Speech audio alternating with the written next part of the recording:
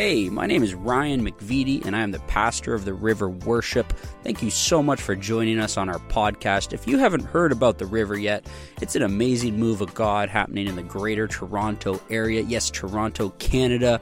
It's a cold place, but we have warm hearts, and we love coming together every Tuesday night and worshiping the Lord with all we've got. We also get to dive into the Word, and that's where we're going to go right now. We're going to dive into the Word of God, and I trust and pray that it will impact you in a powerful way. If you're ever in the Toronto area, come visit us. We would love for you to worship with us together. But enjoy the message, and God bless you. The honor and the privilege of introducing a great man of God. I'm going to tell you just a couple things about him, and then I hope you will show him how we welcome people here at the River. This man of God, I think he can correct me if I get some dates wrong, but about 18 years ago, he found out that his good friend named Pastor Stephen Furtick was going to start a church. And he told him something real simple. It went something like this. This is not the exact words. He can tell you the true story. He said, "Not without me, you're not." And that sounds nice unless you know the circumstances. This man co-founded Elevation Church with Pastor Stephen Furtick. He sold his house. He moved to a new city. He took a leap of faith like something I have never heard before. And he has been loyal at that church, serving God for 18 years now.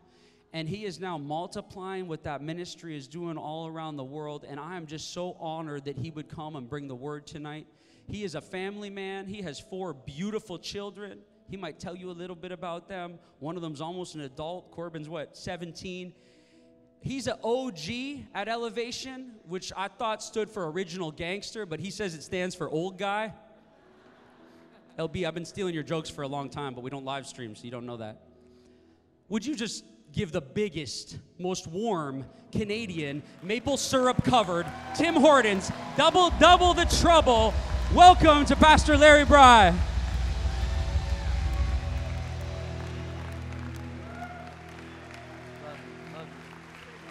Love you. Hey, stay standing. I didn't say sit down. Stay standing. Sometimes we move from a moment too fast. Sometimes we move on to the next thing because it's hard to be in this thing. You know, the hardest place for me to be is like right here. It's easy to be in yesterday's mistakes, tomorrow's uncertainty. Sometimes we rob ourselves of the gift of presence just to be in a moment. Would you close your eyes? Some of you have been running and you're tired. And you're smiling on the outside, but on the inside it's different. And so God brought you here tonight for a moment for you to see his face, to hear his voice. When you hear God's voice, what voice do you hear? Is it the sound of displeasure or the sound of acceptance? When you picture his face, is it a look of disappointment or a loving father looking on his sons and daughters? If you're comfortable, would you raise your hands? If you're not comfortable, raise your hands. So, Father, we come to you in worship, simultaneously a position of victory and surrender. Some of us are failing to celebrate the victories that you have had in our lives. Forgive us. But also we raise our hands in surrender. Some of us have been fighting battles that were never meant for us to fight. So we surrender that at your feet. We surrender all the clutter and the chaos of life. We surrender our own efforts trying to prove our worth by getting it right. We surrender the shame that has been a dark cloud that's enveloped us. We surrender the thoughts of suicide that seem to run a little bit closer together, and we wonder, will we make it another day? So as we surrender that, we pick up your grace. We breathe in your forgiveness. May your peace rest on your sons and daughters. Thank you for this moment where we could reach our hands to heaven as you reach down to us, and it creates an intersection for your glory. We love you, Jesus, in your precious name. And everybody said, amen. Now put those hands together and celebrate God. Celebrate Him. Let me give you our verse before you're seated. Stay standing for just one more second. I come from Elevation, and we like response. So if you hear something good, you might say, amen. Preach that, white boy. Do what you got to do. When I grew up and my mama made a good meal, the way I celebrated and got more, it's like, come on, Mom, cook. And so maybe, just maybe, keep that music going. That sounded so nice behind me. I just want to give you a verse to consider. Let me give you the title up front. It's this, it's I'm coming with. And here's the passage that I would give you to consider for the few minutes we have as we kind of wrestle with the subject of I'm coming with. It's out of Matthew chapter 4. It says this: as Jesus was walking by the Sea of Galilee, he saw two brothers. I would just like to pause there for a second and say, some of you feel so unseen. You feel like nobody sees you. I would just like to submit to you from the scripture that God sees you. Even if the world didn't notice you, even if you didn't get the call back, even if they didn't follow up, He sees you. Simon called Peter and his brother Andrew. They were casting a net into the lake, for they were fishermen. Come, follow me, Jesus said, and I will send you out to fish for people. At once they left their nets and followed Him. Now I want you to say it with me. Say, I'm coming with. That was about 22% participation. Let me try it again. Say, I'm coming with. That was a little better. How about we try it one more time? And some of you, you might feel like you could say the words with your lips, but it's different because I can sing that song, but I don't feel it. Faith is being sure of what you hope for and certain of what you do not see. So as we say this title one more time, it might not ring true in your heart fully, but which will define you, the feeling of the faith. Which is the one that will overflow from your heart, the feeling of the faith. Feelings have stole too much of your destiny. And what I would tell you, man of God or woman of God, you have forfeited more territory than the devil will ever steal. And it's in this gap between feelings and faith where I don't feel it. And because I don't feel it, I won't say it. But we're going to say it one more time. Say, I'm coming with. Excellent. Give 10 people a hug, at least 10. And once you do, then you could be seated. Thank you so much, my friend. Make sure you give everybody hugs. All right, some of you are hugging way too many people.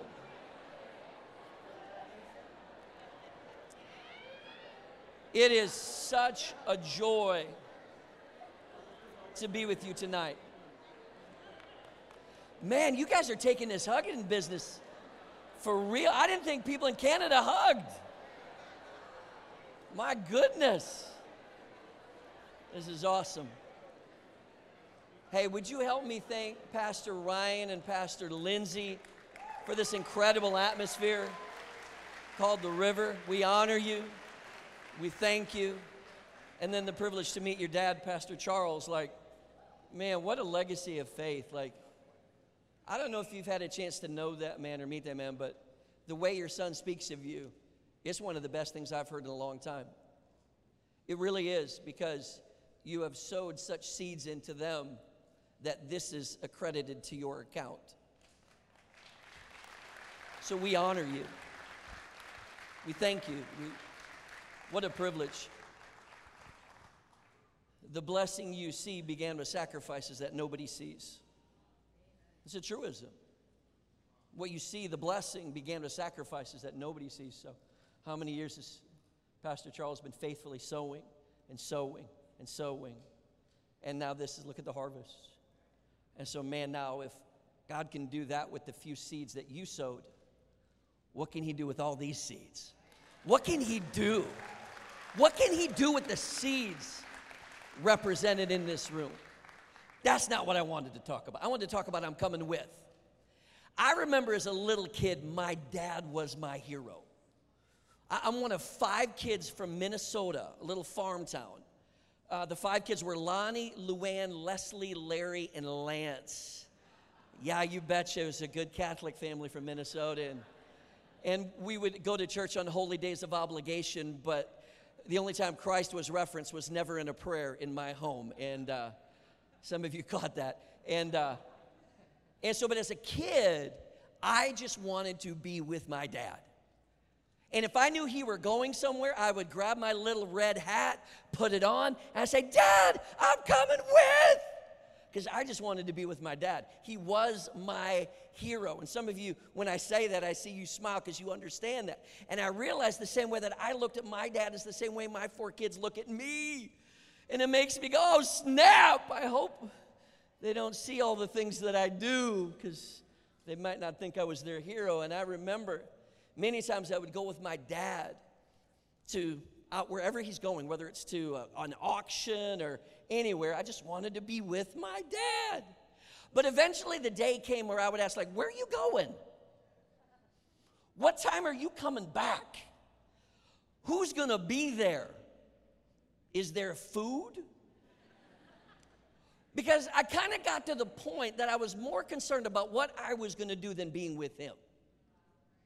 And I think sometimes in faith that demonstrates the journey that we walk on, where we start evaluating where we're going to go based upon what we get or what's waiting there for we get there. I think some of us operate with a calling. How many of you would say there's a calling on my life? God's put a calling. And we use a lot of preacher language. Like, I got a calling. I don't know, my calling is to know Jesus and make him known. I think we complicate it. We think calling means I grab a microphone. That's a performance. Doesn't mean they're called. But I think in the church world, we have a lot of conditional calling. What's the salary? What's the title? What are the benefits? Do I get to be known? Are people going to report to me? And we base our decision based upon the certain set of conditions that are conducive to our preferred outcome. I think we have a lot of situational savior. And if the certain situations of things come together, yes, he's my Savior. But if they don't, I don't know. Maybe some of us are more fractional followers.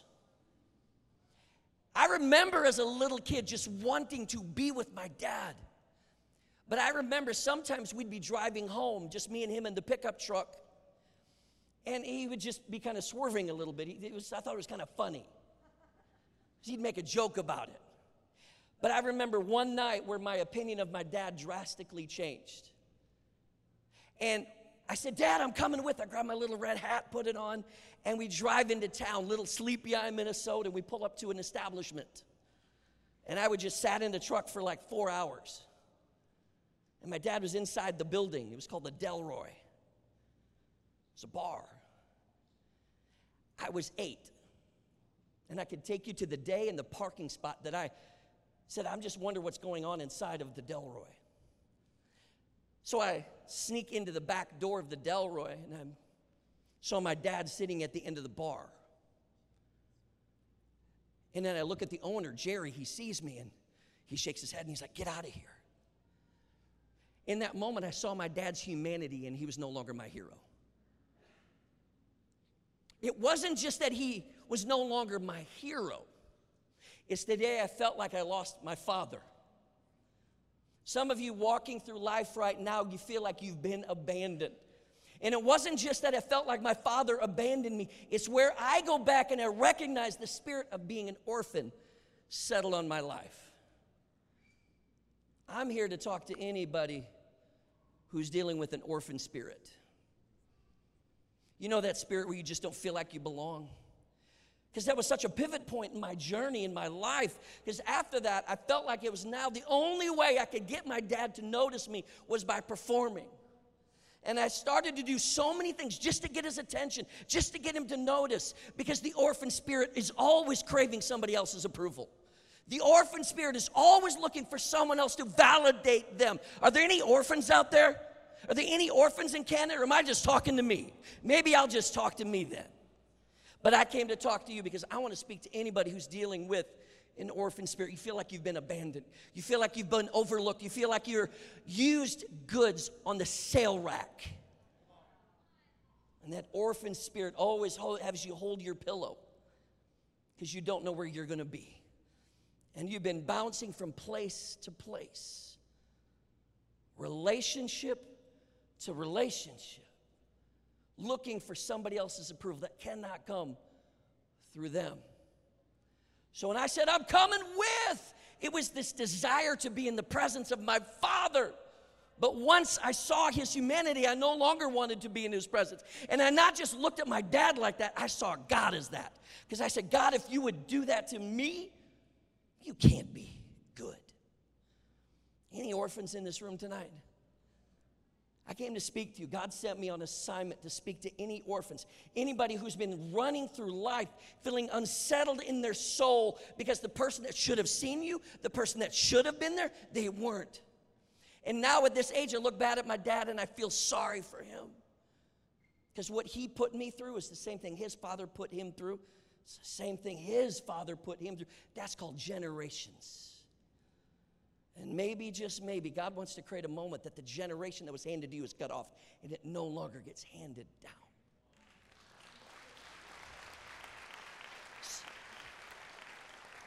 So in our story here out of Matthew, you see these two characters that are just walking by the Sea of Galilee, Peter and Andrew, and they're just doing their normal thing. And they're just casting a net into the ocean. And Jesus just happens to walk by. Coincidence? I think not. Coincidence that you're in church tonight? Nope. God had this date circled on the calendar, even if it was a last-minute decision by you. He knew you were going to be here. And so Peter and Andrew just happened to be casting a net by the lake, and Jesus just happens to be walking by. Just happens to. Now, in that culture, you need to understand the way that people saw Jesus and the way they saw the term the kingdom. Say, the kingdom.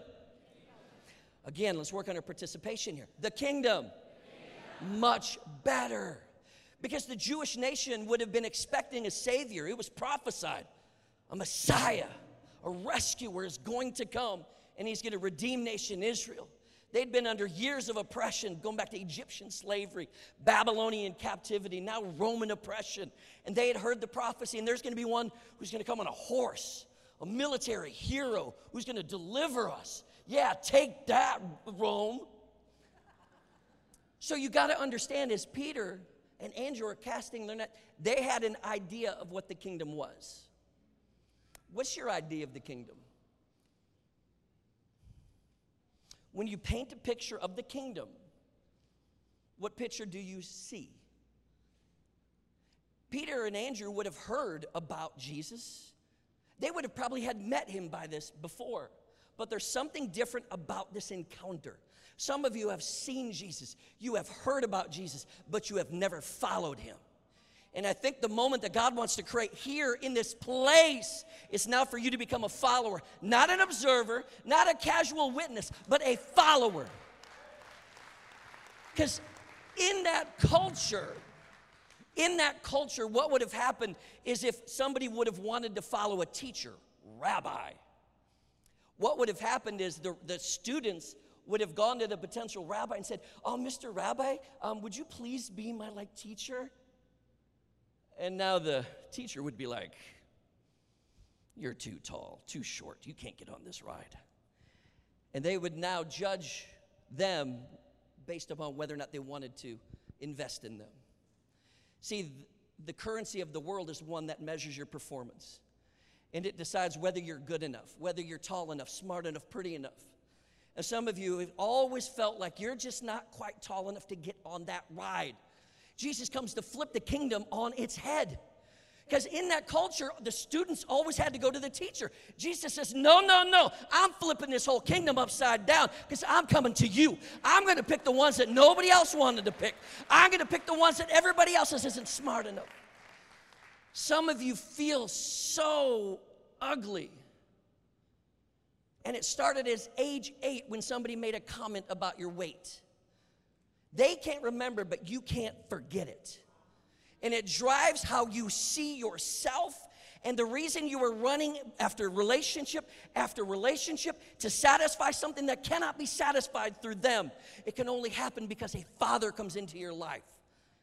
So when Jesus steps onto the scene and he says, hey, come, follow me. He is being so countercultural and he's flipping it upside down, saying, no, no, no, there's a new way of the kingdom. It's not about how good you are, it's about how great I am. And I am drawn to the ones that everybody else overlooks. If you feel overlooked, if you feel marginalized like an outcast, God came to you. And he's coming to you now. Come, follow me. Not just like me when it's convenient. Does your calling come with conditions? Jesus, I'll follow you to here, but I don't know. What time are we going to get back? And who's going to be there? Oh, Jesus, we're constantly evaluating our following based upon the conditions that are suitable to our preferred outcome. So what you see in the text here from Peter, and Peter's the character I really want to zoom in on for a second. What you see him in the text here is there's a place that Jesus is my Savior and Jesus becomes my Lord. And I would submit to you the two are two different things. And sometimes we just kind of mash them up, but I want to separate them and look them at a way that says they're different. In 2 Peter 3, verse 18, the words Lord and Savior are used only 4 times in the New Testament. All 4 are by Peter. There's something that Peter's trying to underscore in our understanding that gets you to realize that Jesus is more than just a celestial being. He's more than just punch a ticket and get into heaven. He's more than just by and by one day when I cross over. He is the here and the now because he came to establish the kingdom on earth. Not just eternity then, but the kingdom on earth. And some of you have settled for him just being your Savior. It says this, 2 Peter 3, he says, but grow in the grace and knowledge of our Lord and Savior, Jesus Christ. Savior means rescuer, means redeemer. What are we saved from? We're not saved from circumstances. We're not saved from situations. We are saved from our sins. And some who have held the microphone, who have watered down the gospel to mean follow, mean just to make a momentary decision, but to not really count the cost of what does it mean to follow him. And what am I being saved from? Is Jesus your Savior? Is he the one who redeemed you? Because this is the one, Jesus, the one who hung on the cross. And the only reason he came to earth, his divine assignment, the destiny was for him to go to the cross. His calling was to go to the cross so that through his life, his death, and his resurrection, we would be brought back into right relationship with God. You can clap for that.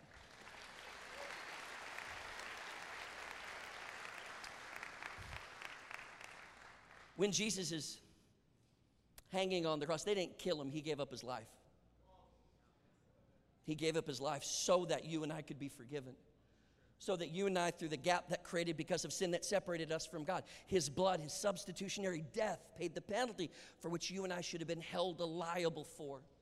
As he's hanging on the cross, he says, my God, why have you forsaken me? I submit to you in that moment, the Father turned his face away from his Son. And he orphaned him in a moment. Jesus did not feel his Father's presence. And Jesus hanging on the cross became an orphan because his Father was separated from him in a moment so that the shadow of death would not land on you and me. And then as he's resurrected, he's going and he says, as I go, I will not leave you as...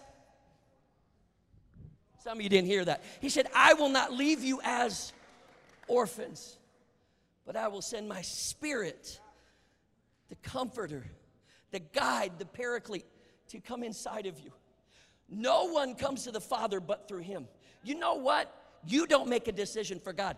He chooses you. He chooses you.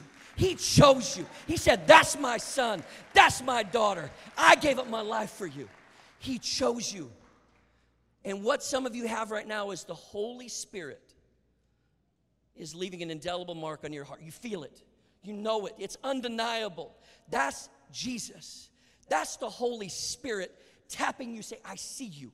Now, will you follow me? We are dead in our sins. A dead thing cannot make a choice. The Holy Spirit chooses to tap you and to say, will you follow me? Normally, I wait till the end of a night like this to give an invitation, but I'm going to give an invitation right now. And I want to be very specific with the invitation. The invitation is this: for all who need to be saved from their sins. Not your circumstances, not your situations, not your mess at home. I'm talking about the sin, the thing that separated you from God, the sin. I'm not talking about a commitment to try harder or do better. I'm talking about I need to be saved from my sins. I'm going to give you an invitation right now. The gospel says that if you confess with your mouth that Jesus is Lord and believe in your heart that he was raised from the dead, you will be saved.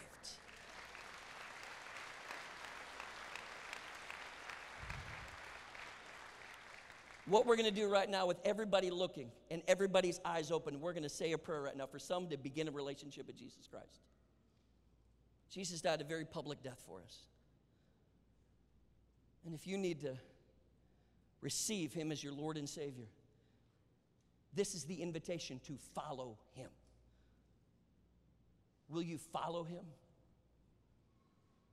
Without anybody moving in this moment, I want you to pray with me. Say, I believe that Jesus Christ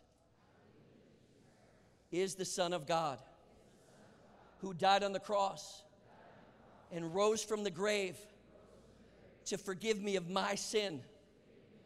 I give you my sin. I give you my shame. Forgive me, and I will follow you the rest of my days. And if you just prayed that prayer and you just gave your life to Jesus and you just asked him to forgive you of all of your sins, I am going to count to 3. And with everybody looking and everybody watching, I want you to publicly say, I am choosing to follow Jesus. And if you just made that decision and if you just trusted him, I'm going to count to 3. If that's you, jump up on your feet. 1, 2, 3. Stand up right now. Stand up right now. Yes, stand up right now. Come on, stand up. Stand up. Thank you, Jesus. Thank you, Jesus. Hallelujah, God. Oh, praise you, Jesus. How about all of us stand up and praise God for a second? Stand up. Give him praise. Thank you, Lord. Hallelujah, God. Oh, praise his name. Oh. And if you just made that decision, oh, you need to know that your Father, he sees you, and he loves you, and he chose you, and he knows you by name, and you have been saved. And some of you, you prayed that prayer with your mouth, you meant it in your heart, you just didn't stand up on your feet. You know what? Standing up doesn't save you. Jesus saves you.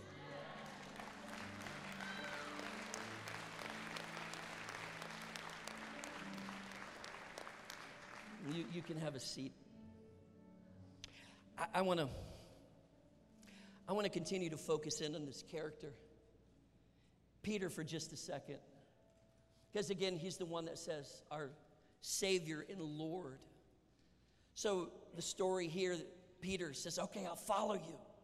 And now he begins this journey of 3 years of just following alongside Jesus. And some of you are like, oh, I wish Jesus would show up and talk straight to me. No, you don't. Because you'd have no reason for your disobedience anymore. You could no longer excuse away the decisions because Jesus is with them. But he's with us because we got the Holy Spirit. Oh! But you see this interesting journey with Jesus, because everybody who says they follow him, they don't always. I'll give you a verse that I want to zoom in for just a second and then zoom back out. It's a verse that I don't think you'll ever forget. It's John 6:66. Okay, it's not a good number. We all know that.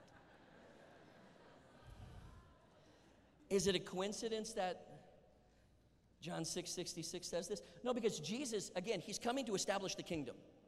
And he's going to say things that contradict your belief systems. Which one wins? What Jesus says or your belief systems that you have built your life on? And Jesus is going to challenge their ideas. And he's going to challenge their things. And he's going to challenge their thinking. And he is doing that today. And what happens is every time you get your belief system challenged, you have a choice. Will I keep following him? And what you see in the story is Jesus turns around and he says, unless you eat of my flesh and drink of my blood, you will have no part of me. Now that's a tough teaching. Pastor Ryan will preach on that in 2 weeks. It's because I love you.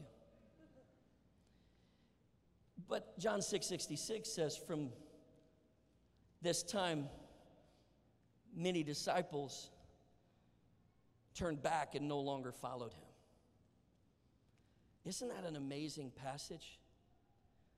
That they're disciples, and if you look up the word there, it's the same word to use to describe Bartholomew and Matthew and these other guys. So there's not a differentiation of class because they're the same, but there's something about these individuals that at that moment they chose to turn back. In the Bible, there's a term called repent. It's a military term. It means that if we're all walking in formation, because you know what Lord means? It's the one who sets the direction. The Lord is the master. Is Jesus Lord of your life, or are you? Because whoever sets the direction is the Lord. Some of us are our own Lord with a small L. And military term of repentance means we're all marching and the commander has said, this is the direction we're going. But you decide to go the other way because I don't want to go that way. Who's going to be there? What time are we going to get home? Is there food? And the military commander would yell, repent. And what it means is to turn back and to come back into alignment. Some of you just repented of your sins and you began a relationship with Jesus. Praise God.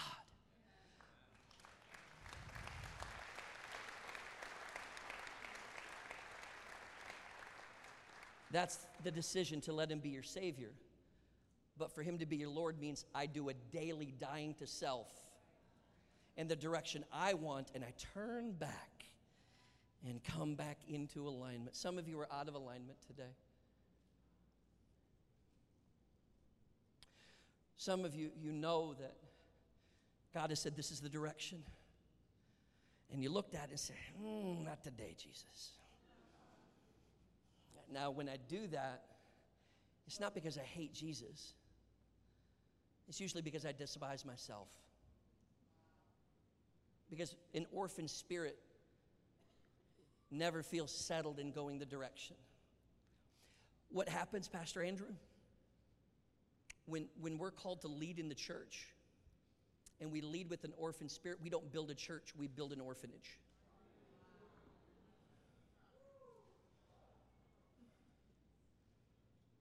So anybody who's called to the task of putting their hand to the plow and leading the local church, how you see yourself determines what we become.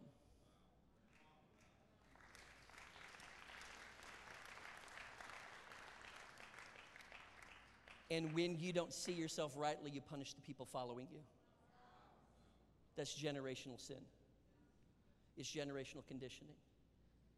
So John 6:66, it's easy to look at those horrible people. I would never. Yes, you would, and you did, and you will again. Knock it off. But it's easy to read ourselves out of the text rather than to see, I turned away from you earlier today, Jesus. I turned away from you in worship because I did not want to confess that sin. I'd rather hold on to offense. I know I should make that relationship right. I just don't want to. Because you are Lord. Because the Lord sets the direction. The Lord sets the destination. Who's the Lord of your life? Thank you. A few more things I want to teach you, and then we're going to sing a few more songs. This is helpful for anybody so far.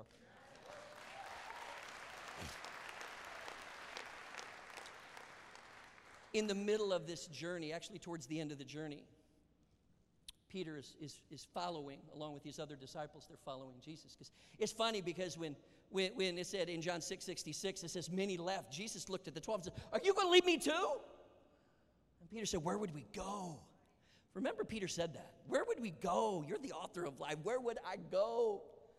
Jesus is like, okay, cool, I got that. I know. Because he knows it all from the beginning. And in Luke 22, it's this famous story. Jesus is about to go to the cross. It's at the Last Supper. And you have this amazing exchange because the conversation is going on at the table. Who's going to be greatest? Do I get to sit at your right hand? Oh, yeah. Because they're all bartering for position. They're all trying to prove that they belong in a certain seat. They're going back to the old ways of the human kingdom that tries to justify based upon performance. I had the best performance, so I get the closest seat. Some of you have relegated yourself to second rate, second class, and you're settling for scraps on the floor when you've been given a seat at the table. Why? Because you feel like an orphan. The orphan feels at home on the floor, never feels like he belongs at the table. And in Luke 22, verse 31, it says, Simon, Simon. Now, when you're reading the scriptures and you see a name repeated, it's a Hebrew term of intimacy. It implies whisper. It means I'm so close, you can hear me because I'm whispering. Simon, Simon. Do you hear the whisper of God? Do you hear him calling your name? Susan, Susan. Rachel, Rachel. He whispers because he's close. And he says, Simon, Simon. The next part is just astonishing. Satan, what? Has asked to sift you as wheat. But I have prayed for you. Oh, praise Jesus. Thank you that you're praying for me. Thank you. No, he says, I've prayed for you, Simon, that your faith may not fail. And when you have turned back, you catch the language there? When you have turned back, strengthen your brothers. But he replied, Lord, I am ready to go to prison and to death. I would never. Jesus answered, I tell you, Peter, before the rooster crows, today, not tomorrow, not in 3 weeks, you will deny me 3 times. What does denial sound like in your life? Some of you, denial sounds like rationalizing. You know, it's silly, the whole tithe thing. So I don't have enough in my budget, so I just won't do that. And you're denying Christ in that area of your life because whatever you withhold, he can't bless. Thank you. That's a partial clap. I appreciate that. What does your denial look like? See, sometimes denial is like a big decision. Let's go smoke crack.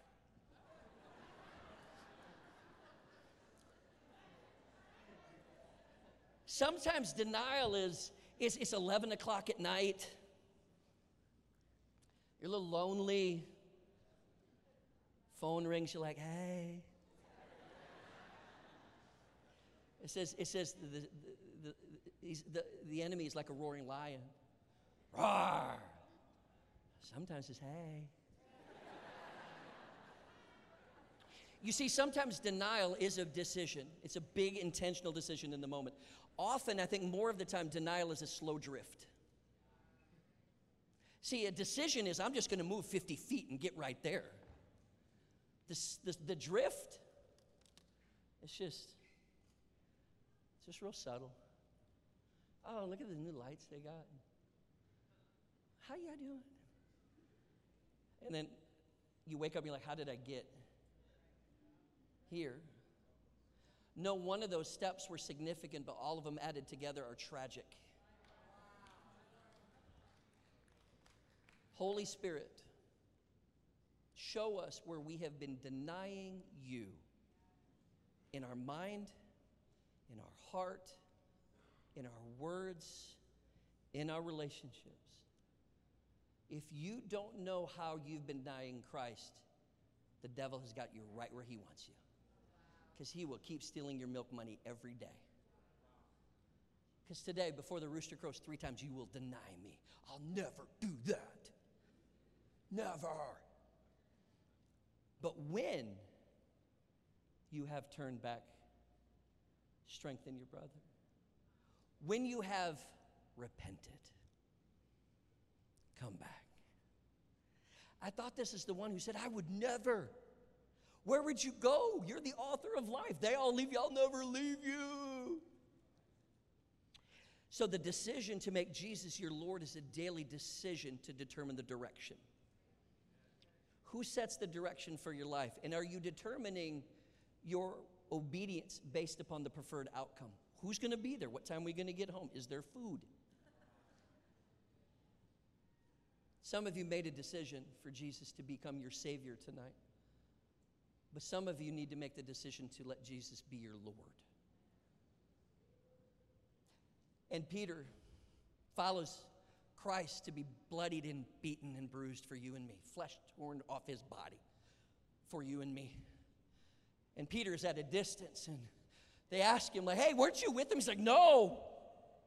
And he's getting agitated in his soul because when you walk in disobedience, it's the Holy Spirit stirring you. Some of you have that discontentment. It is not your bank account. It is the Holy Spirit. It is not a lack of resource. It is the Holy Spirit, and you're not responding in obedience. That undeniable voice that's louder than anything audible, it's tapping on you. Say, there's a better way. You don't have to do it that way. I have to believe that as Peter, he feels this. He's like, oh. And then the second time, weren't you with him? Don't you know him? No. And it says the third time, the rooster started to crow in mid-sentence. What would that sound like in Peter's ear as he hears that sound from the rooster crowing 3 times? And in one of the Gospels, it says, in that moment, Jesus looked at him. You mean he's being beaten and bruised and bloodied? And in that moment, he loved Peter so much, he saw him at his lowest moment. He saw him. He didn't look away. He looked at him and says, Peter, I still love you. That's the God that we serve. He's looking at you, and he sees you. He's not intimidated by your shame. He's looking at you with a loving face and a loving voice. And it says that Peter, he started cussing, and he walks off. You imagine the shame that he carried walking away? Yeah, you can imagine that, because that's what happens when we walk in disobedience. And I have to believe the heart of Jesus looking at Peter in that moment was not of disdain, of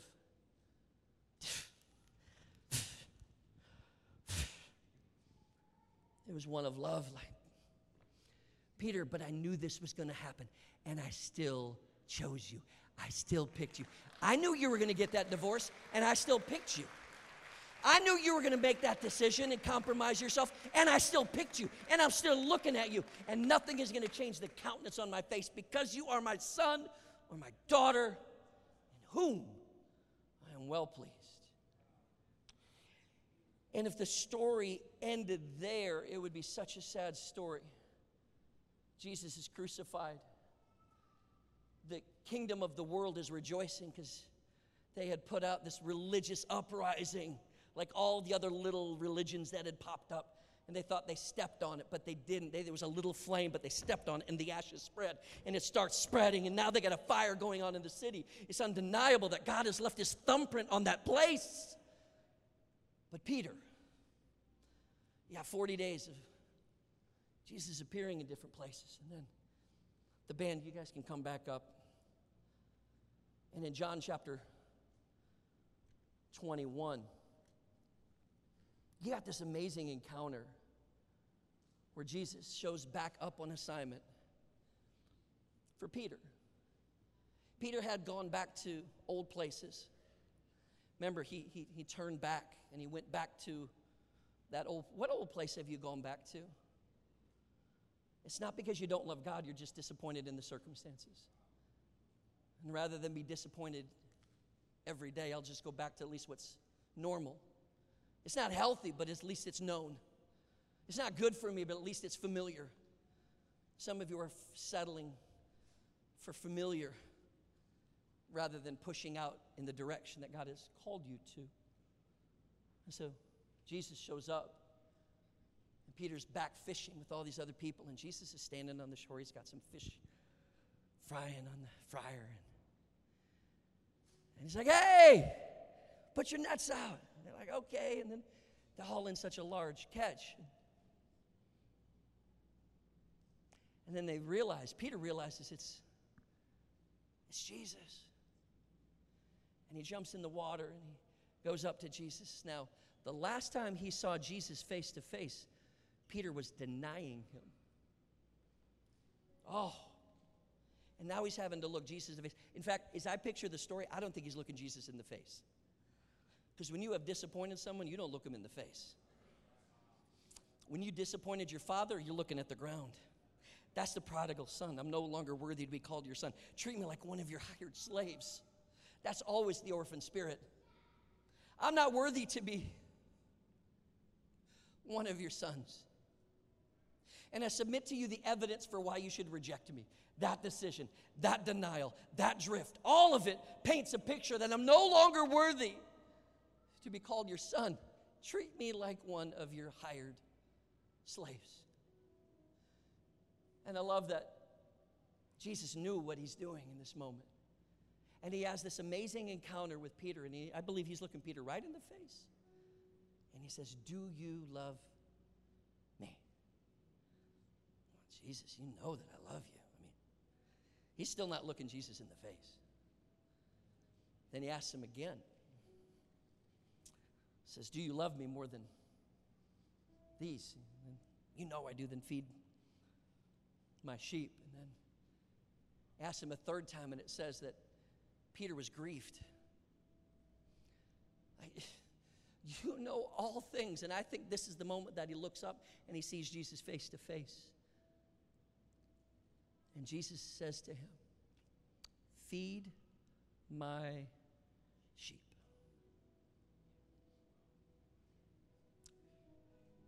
Verse 18 and 19. He says, very truly I tell you,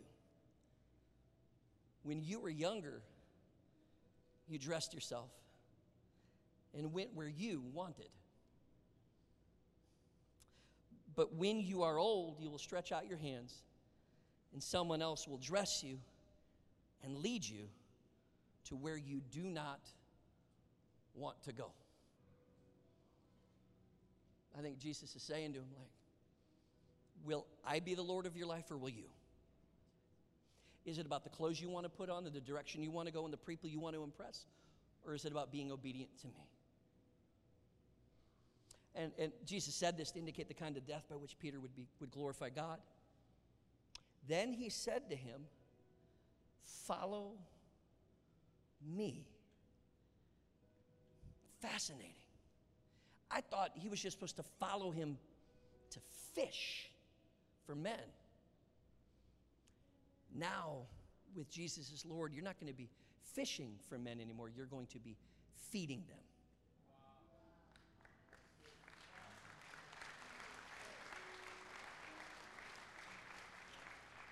Because when you're the Lord of your life, all you want is to satisfy your desires.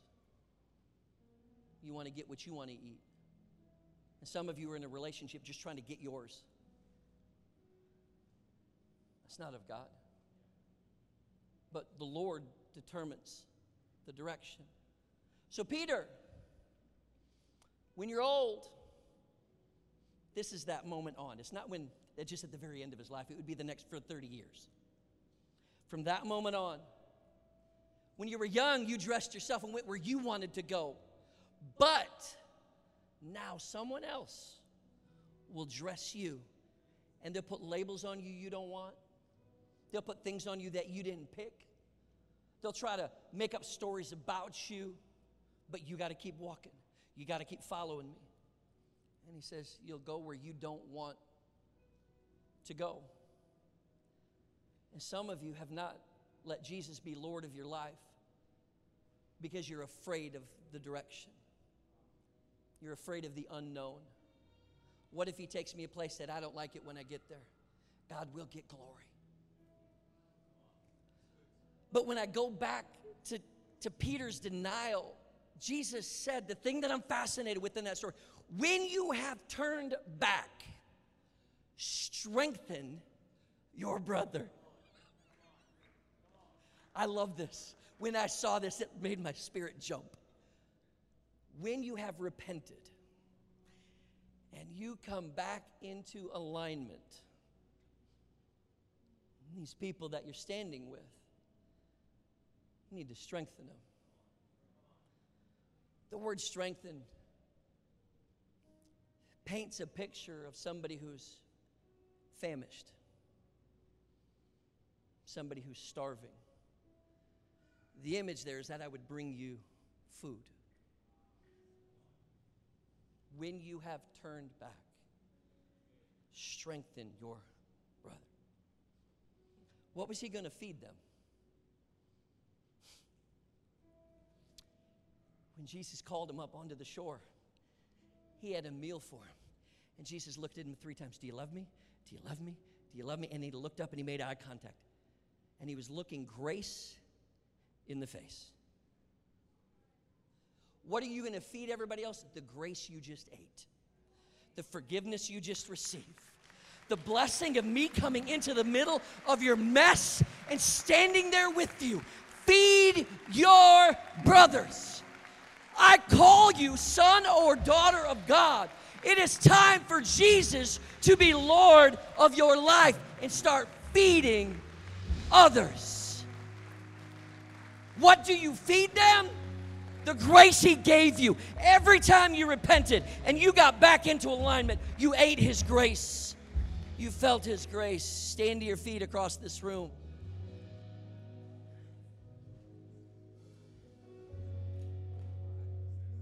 Making Jesus the Lord of your life is not a one-time decision. Jesus said, if anyone would come after me, he must deny himself daily, pick up his cross, and follow me. Salvation is a one-time decision. To be your Savior is a one-time decision. But to be your Lord is a daily decision. What I want to give you the opportunity to do right now is to repent.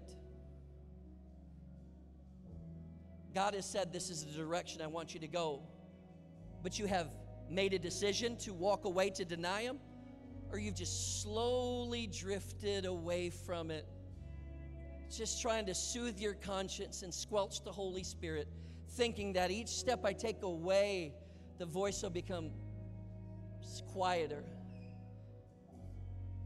But he's close, and he's saying, Ryan, Ryan. And he's calling you by name, and he's giving you the opportunity to repent for your denial. And then when you receive that grace, you're going to go somewhere tomorrow. What do you feed them? The grace you just ate. And you talk about the goodness of God. And he saw me, and he picked me, and he forgave me again and again and again and again. And thank you, Jesus. Thank you, Jesus. I can always come into your presence. Bow your head. Close your eyes. Nobody moving.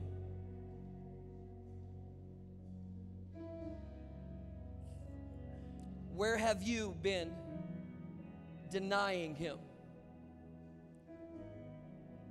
God is pointing that out specifically. He's not assailing your character. He's showing you your sin. And he's giving you the opportunity to turn back, just like Peter did. to turn back and get into alignment? Will you let Jesus be the Lord of that area in your life? Or will you keep trying to do it in your own strength and in your own power? This is not an invitation for salvation. This is an invitation in this moment to say, yes, you are my Lord, and you repent of where you've drifted, where you've denied, and you turn back and get into alignment. If that's you and you know there's a space in your life that you need to turn back, would you just raise your hand? Nobody's looking. I just want you to make a declaration. Lord, that's me. That's me. That's Peter. Come on. I want to see who I'm going to pray with. And so, Father, I thank you that your word is true, it's right, it's powerful, it's effective. Thank you that it will not return to you void. It has been sent into the hearts of your sons and daughters, and it is making the spirit of orphans flee. I pray against that spirit that makes them feel like they're unacceptable, like they have to do something right to earn your favor. But God, you freely give it to your sons and daughters, and it's not based upon what we do. But God, that you have shown us very specifically there's a sin. There's a space where we have drifted, and we wound up in a place like, how did I get here? And when we got there, you were waiting for us on the shore. God, thank you that you give us a seat at the table.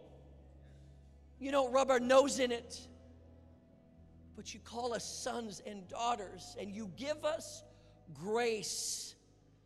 But that is not meant to be just eaten. That's meant to be distributed. I pray for some mature followers to quit settle for eating. And may they choose to feed this starving world grace, to feed this famished nation the glory of God. May they go back into the marketplace and speak of the God who forgave them.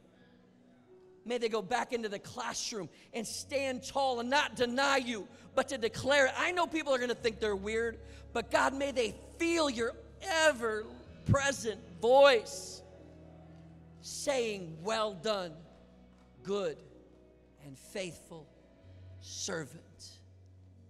So for those that need to repent, repeat this after me.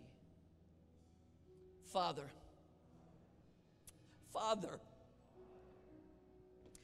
thank you that you call me son or daughter.